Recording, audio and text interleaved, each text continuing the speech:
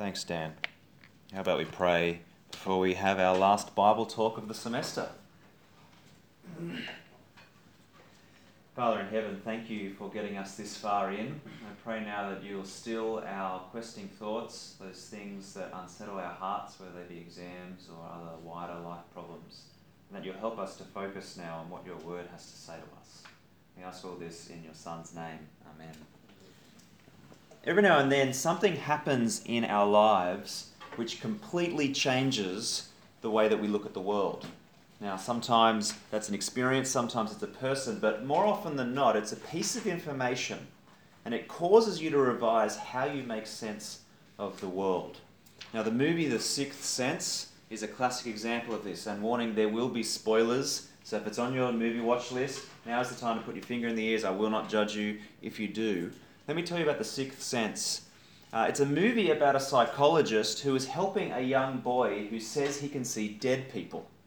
Now, the whole tension of this movie is the psychologist going back and going forth, trying to work out whether this kid is actually crazy or not. And the movie goes on, the tension builds until a certain point in the movie where it's revealed to us who are watching on that the psychologist is dead. He's a ghost. He's been a ghost the whole time. He actually thinks that he's alive, and it's just that mind psych where all of a sudden we're just like, hang on a minute, and you just lunge for the remote control because you want to hit rewind, because you'll never watch the movie in the same way again. You see, once you see it, you can't unsee it. You know those memes, right? You know, they show you the picture and there's like a gorilla or some sort of creepy man in the back window, in the background of the picture. Once you see it, it forever changes how you view the picture. Once you see it, you can't unsee it. Now, I had this experience when I first came to university. I don't know what it was like for you, but up until that point, I had grown up in a local church, a very small local church, in a very small Baptist youth group. I went to a local Christian school. Now, I'd been to kind of youth conferences like Revive and those sorts of things, but they'd never been big.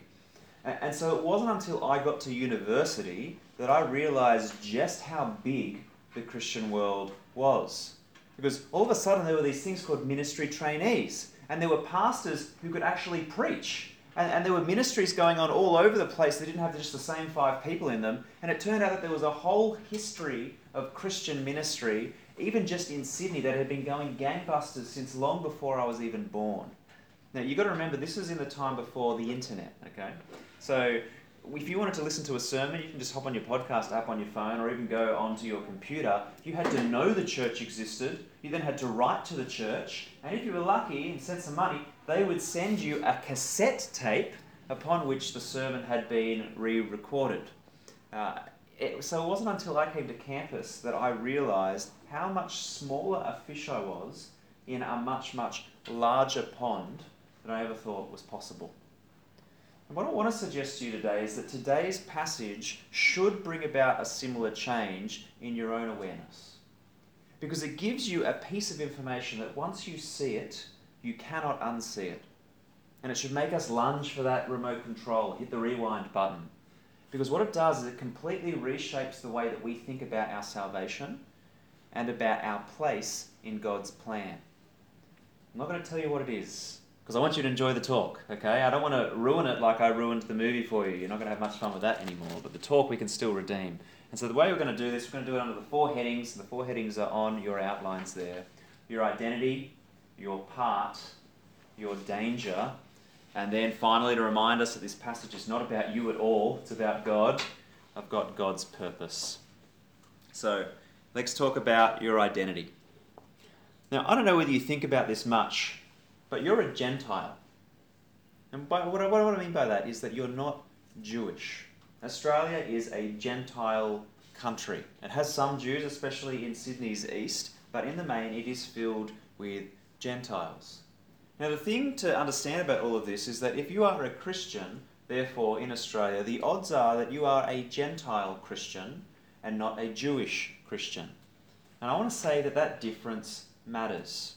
You see, one of Paul's main objectives in the book of Romans, once you see this, you actually see it unfolding, he was trying to get the Jewish Christians and the Gentile Christians to see that they were both Christians. And so the issue for the Roman church back then was that they were so keenly aware of the fact that they were different that Paul's purpose was to get them to see that in Christ they were one. But today in Australia, Gentile Australia, we have the opposite problem. We don't think there's a difference at all. And I want to suggest that's due to two things. One of them is partly due to our circumstances, and the second is actually partly due to our good theology. Let's have a look at both of them. First of all, our circumstances. Now, generally speaking, they're entirely Gentile. You see, when the gospel came to us, whether it was your little kid or whether it was growing up in a school ICF group or whether it was at university, you didn't hear it preached in a Jewish town by a Jewish preacher in the Jewish language. You heard it in Australia. You heard it from an Asian or an Anglo, in Mandarin or Cantonese or English. And what happened was the gospel came to you removed from its Jewish context and Jewish heritage. And so we didn't receive it with a sense of the difference. All the Jewishness, if you like, had kind of been filtered out of the gospel message. Now, this isn't entirely a bad thing, because it's part and parcel of good theology, which is the second reason we have this problem.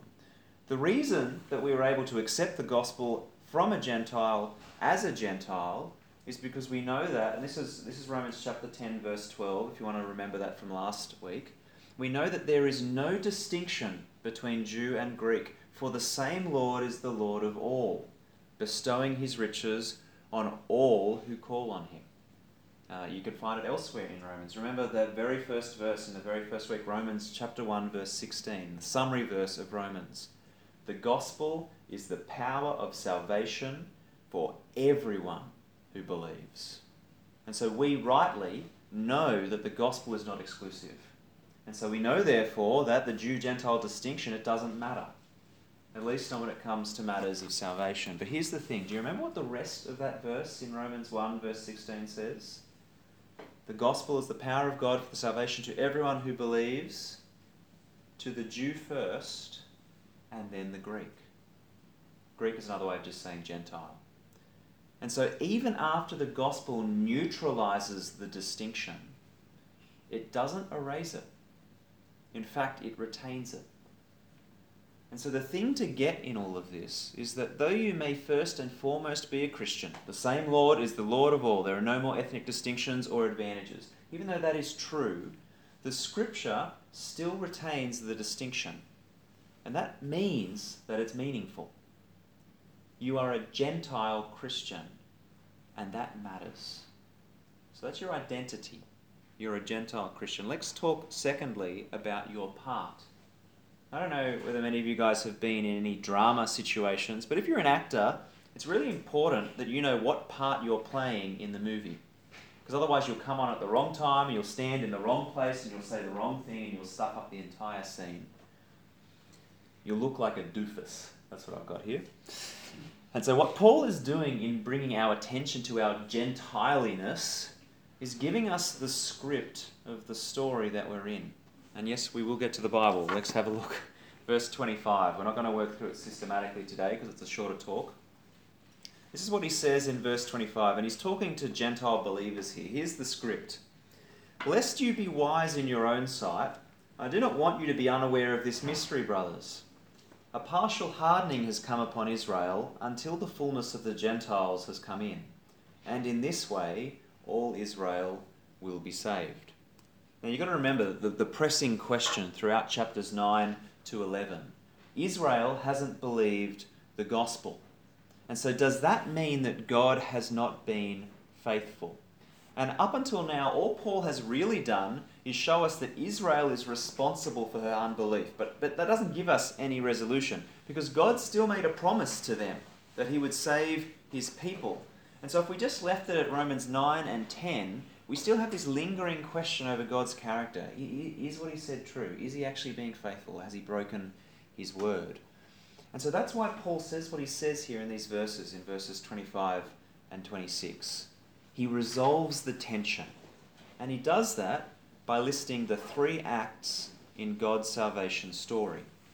What are they? We'll have a look at the verses again. First act, a partial hardening comes upon Israel. Second act, the fullness of the Gentiles come in. Third act, in this way all Israel will be saved. Now, question for you. which act of God's salvation story do you think that we're currently up to?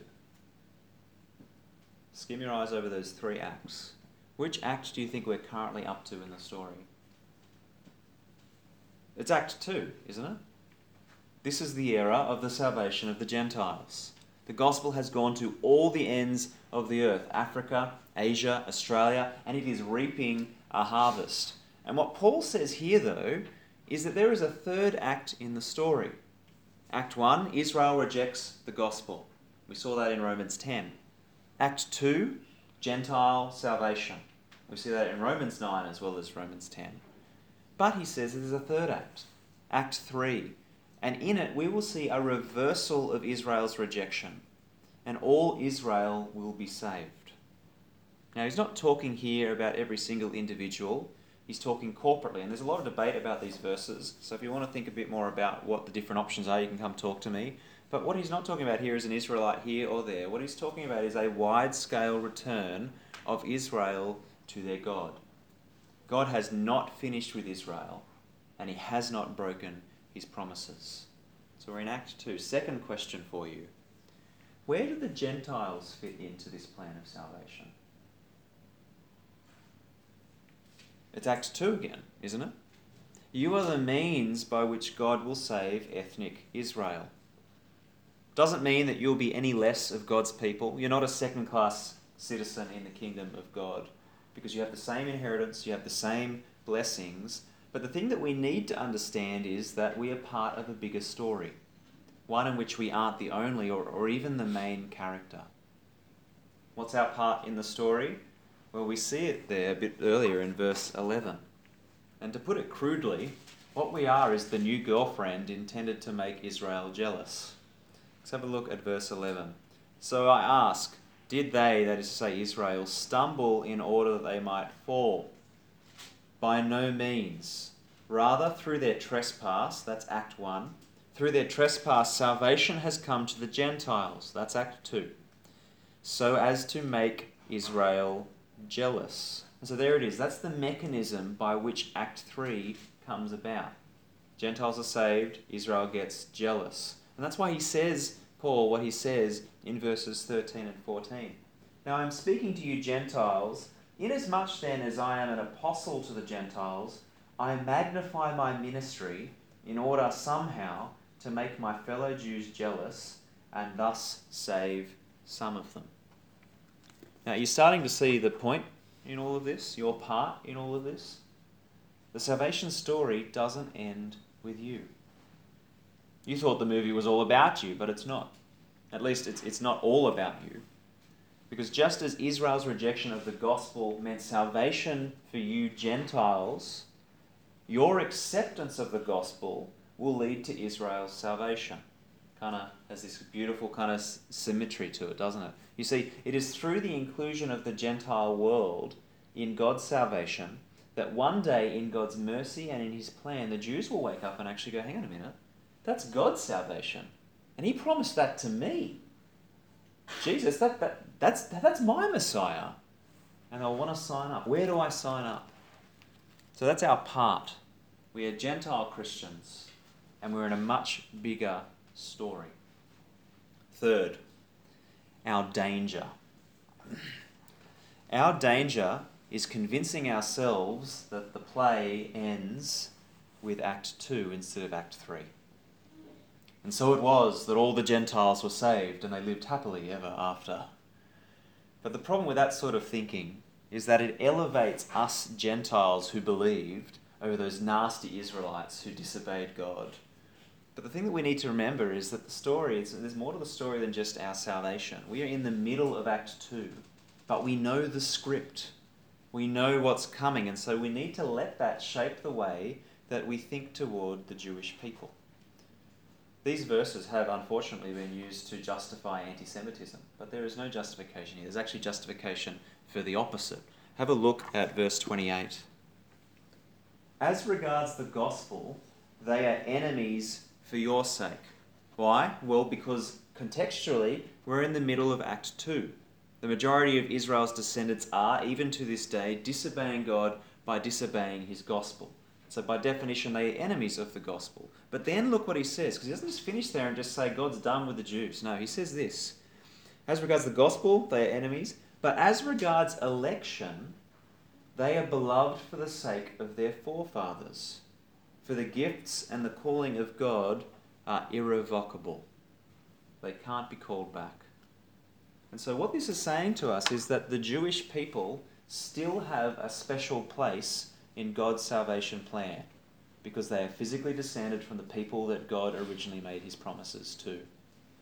And this is what I'm driving at when I told you, once you see it, you can't unsee it. Yes, the same Lord is Lord of all, but there is a distinction that still has relevance, and it should shape the way that you look upon your Christian faith as a Gentile. Because you do not have that same heritage. By God's mercy, you've been allowed to share in that heritage, but it's not yours by birthright. And that's why Paul uses the illustration that he does in verses 17 to 24 about the olive tree and the branches. He says to the Gentile believers that they are wild branches and they have been grafted into a cultivated olive tree.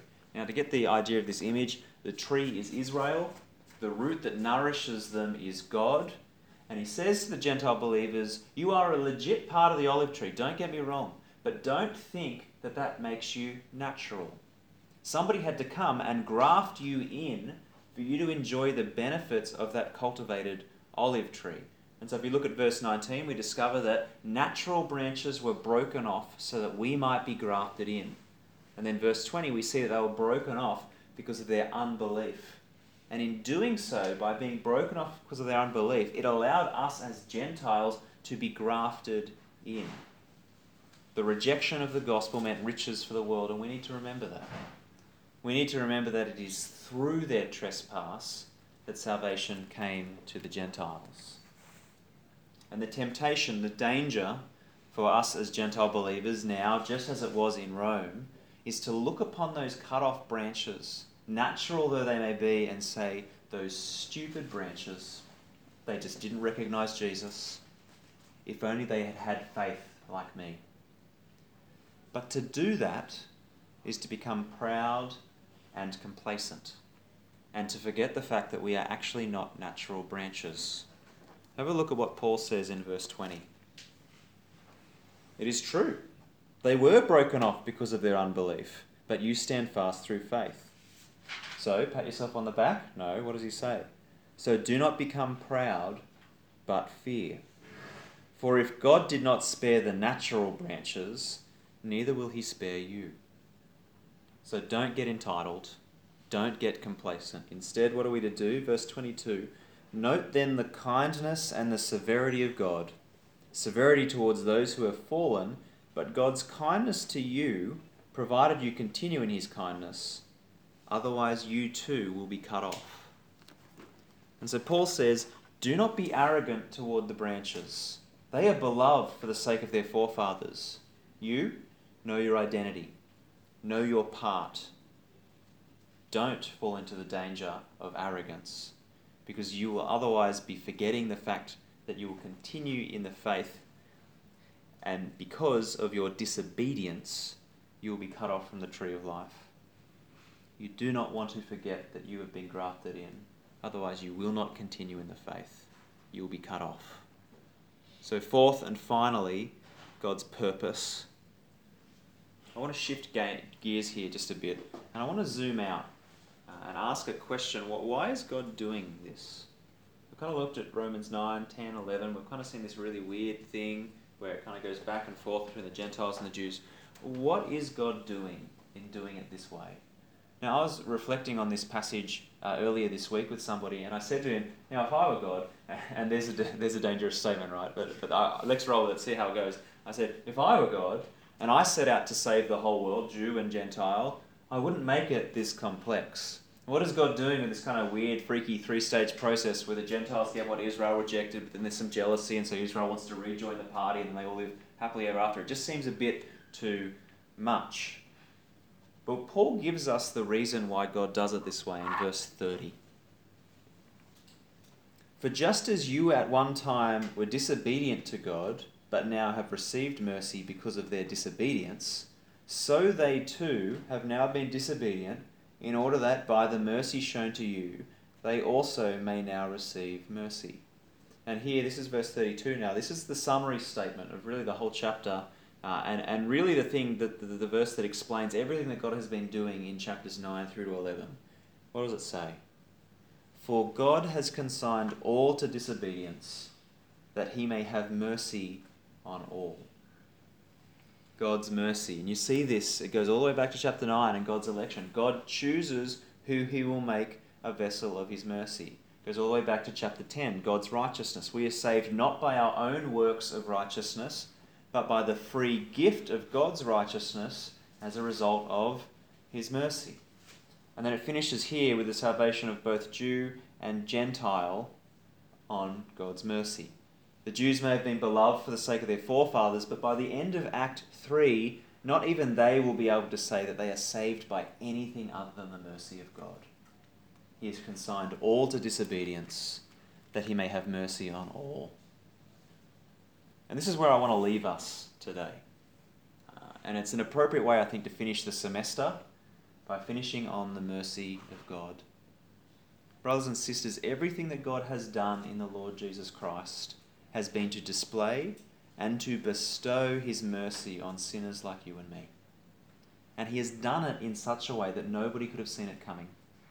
And the reason he does that ultimately is to show us that we are not like him, that we are indebted to him in every single way. Look at how Paul finishes the section in verse 33. Oh, the depth of the riches and wisdom and knowledge of God! How unsearchable are his judgments, and how inscrutable his ways. For who has known the mind of the Lord, or who has been his counselor, or who has given a gift to him that he might be repaid? You see, what God is doing in salvation is creating a people who will have a holy fear and apprehension and wonder and awe of him who is above us, and yet bends low to bestow upon us his favour and his mercy. That is what we are to give him. We are to praise his glory for what he has done and how he has done it. Why? Well, the answer and the end of this sermon is verse 36. It's a good motto and reminder of what all of life, especially yours, is for. For from him and through him and to him are all things. To him be glory forever. And all God's people said, Amen. Let's pray. Father in heaven, thank you in your work of salvation that you showed yourself to be higher than us, wiser than us, better than us. Thank you that in it we see your mercy on everyone, both Jew and Gentile. And I pray that as Gentile Christians we will remember that we are doubly indebted to you as ones who did not have the birthright and yet still received mercy. Will you bless us with a humility rather than a pride, and a deep thankfulness to you who saved us from our sins. We ask all this in your Son's name. Amen.